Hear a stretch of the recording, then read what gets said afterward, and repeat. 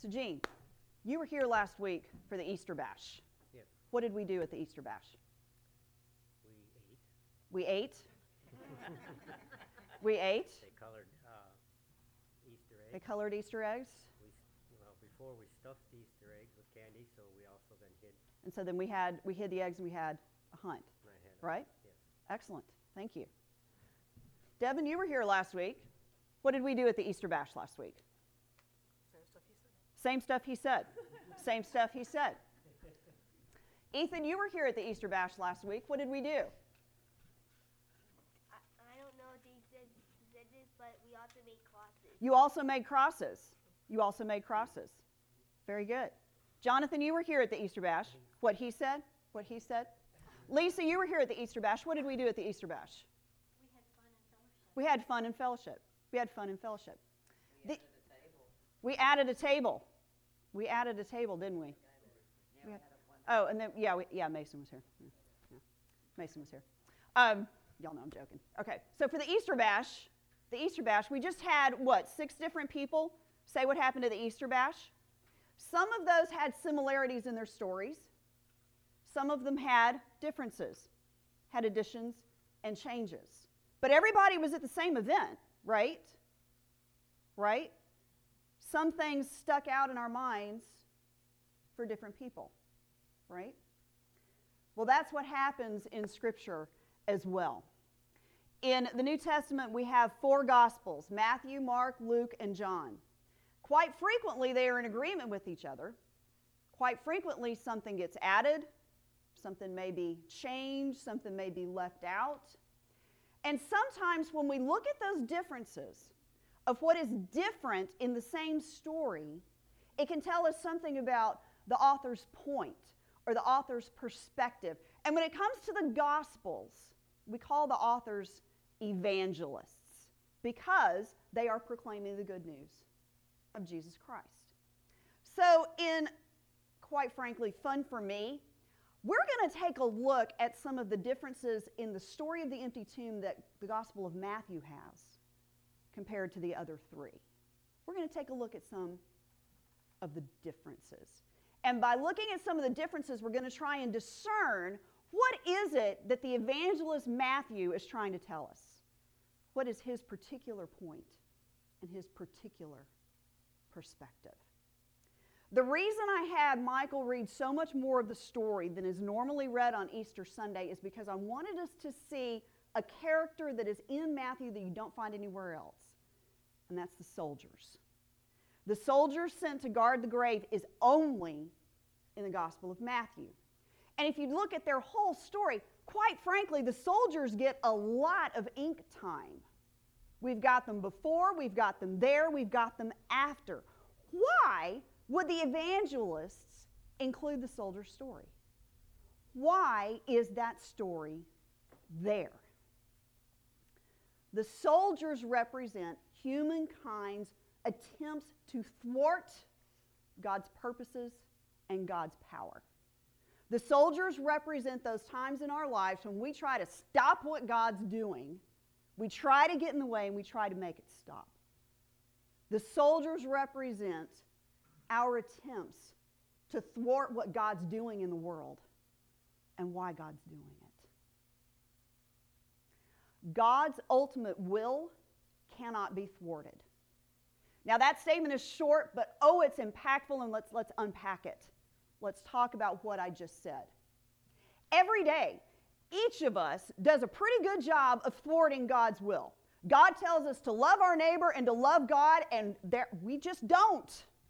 We don't.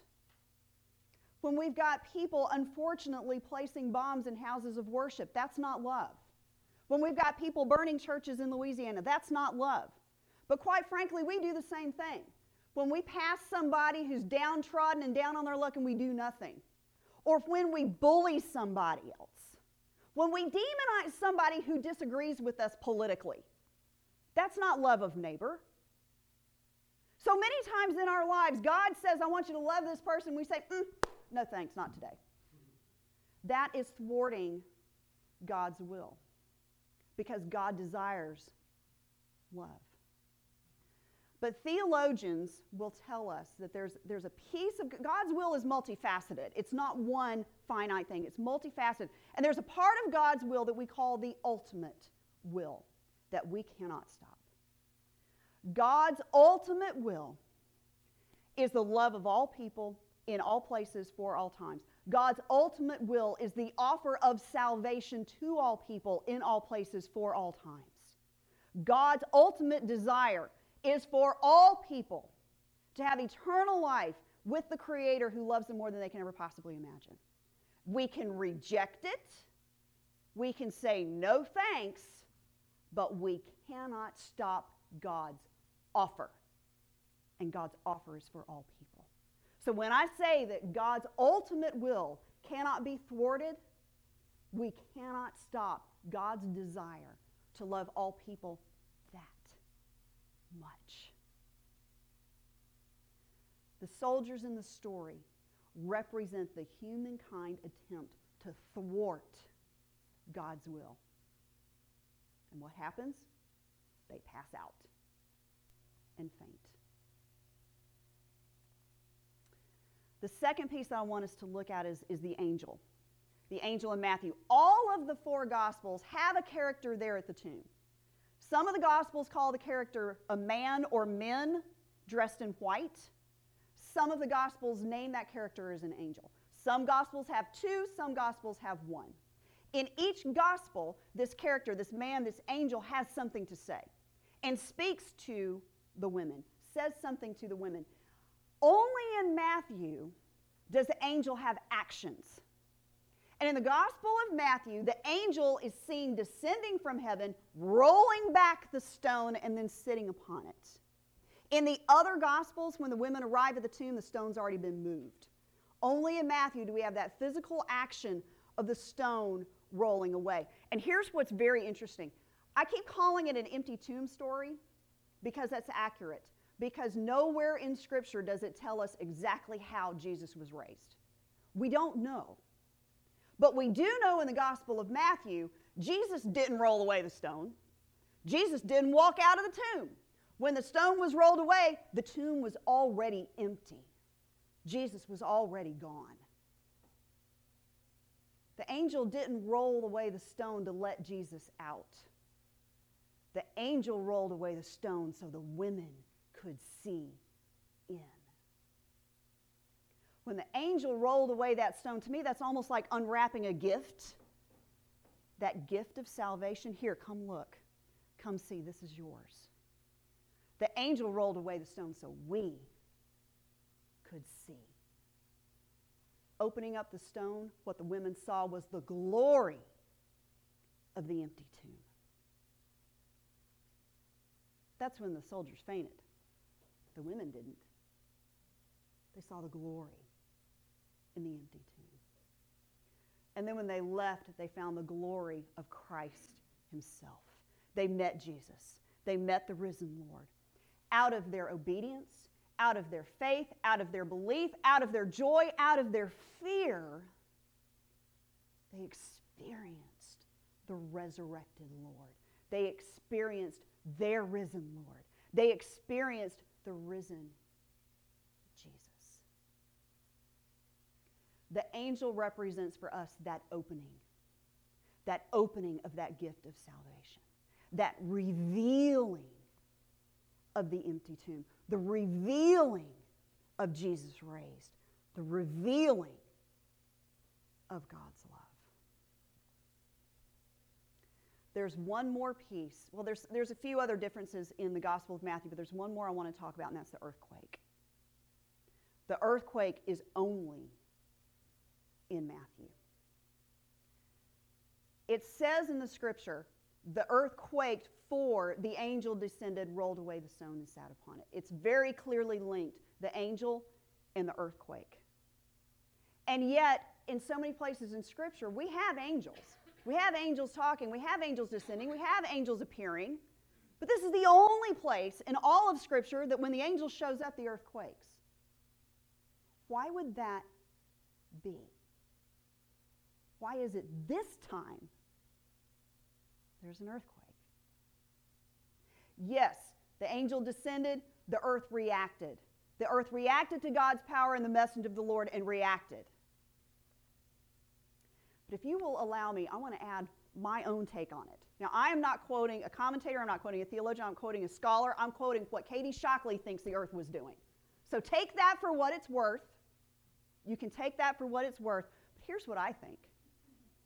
I think the earth quaked out of joy and celebration. I think the earth knew what was happening and celebrated. In the gospel according, in the letter to the Romans written by Paul, Paul says that all of creation is waiting with anticipation for redemption. It says that the cosmos is groaning for that moment to happen. It says cosmos. It doesn't say earth.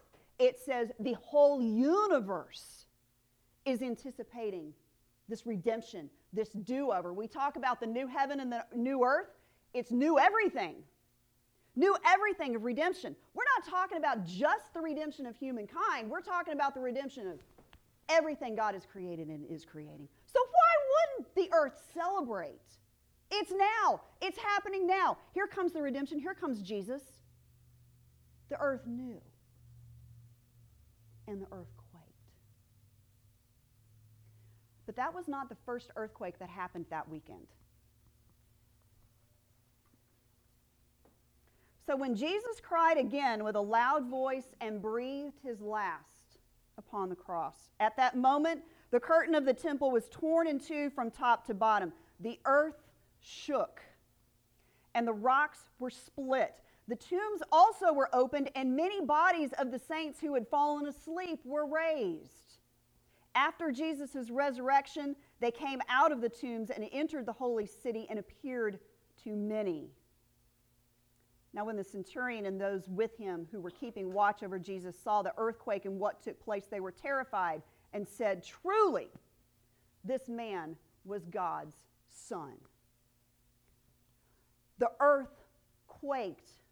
The bones rattled.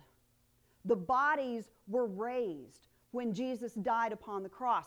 First the earth quaked when Jesus died, and then the earth quaked when the empty tomb was revealed.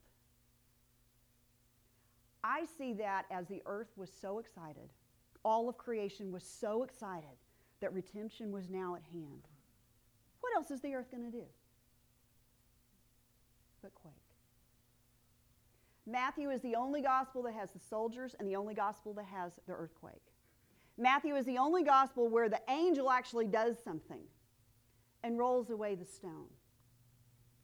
Why would this evangelist point out these three things? I think Matthew's point is this. There is no naturalistic way to explain the resurrection. The resurrection is all about God, God's capabilities, and God's determination. There's absolutely nothing that we can do to stop God when God is determined. There's nothing we can say. There's nothing we can do. There's nothing you have said or have done or anything you're going to do or going to say that's going to make God stop loving you. It's not possible. There's absolutely nothing we can do to make God stop loving us through Jesus Christ. It won't happen. We can put a soldier in front of it. We can put a big stone in front of it. Even the earth itself cannot stop when God is determined. Jesus is risen because God loves you. Jesus is risen because God loves all people for all time in all places. Jesus is risen because God loves all of creation. Jesus is risen because God is wholly capable, wholly powerful. Jesus is risen because God wins. In the name of the Father, and the Son, and of the Holy Spirit. Amen.